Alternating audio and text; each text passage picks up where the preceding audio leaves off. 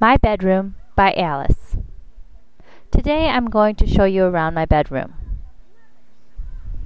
My bedroom is the biggest room in my house. I have a big double bed and a soft pillow.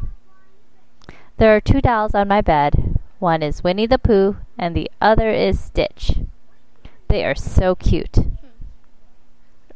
I also have a desk, a big clothes closet, a radio, and a super big book rack with so many books on it.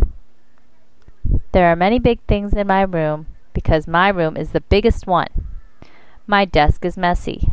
There are many books on it. There are many things in my desk drawers. There are CDs, cards, books, and many memories.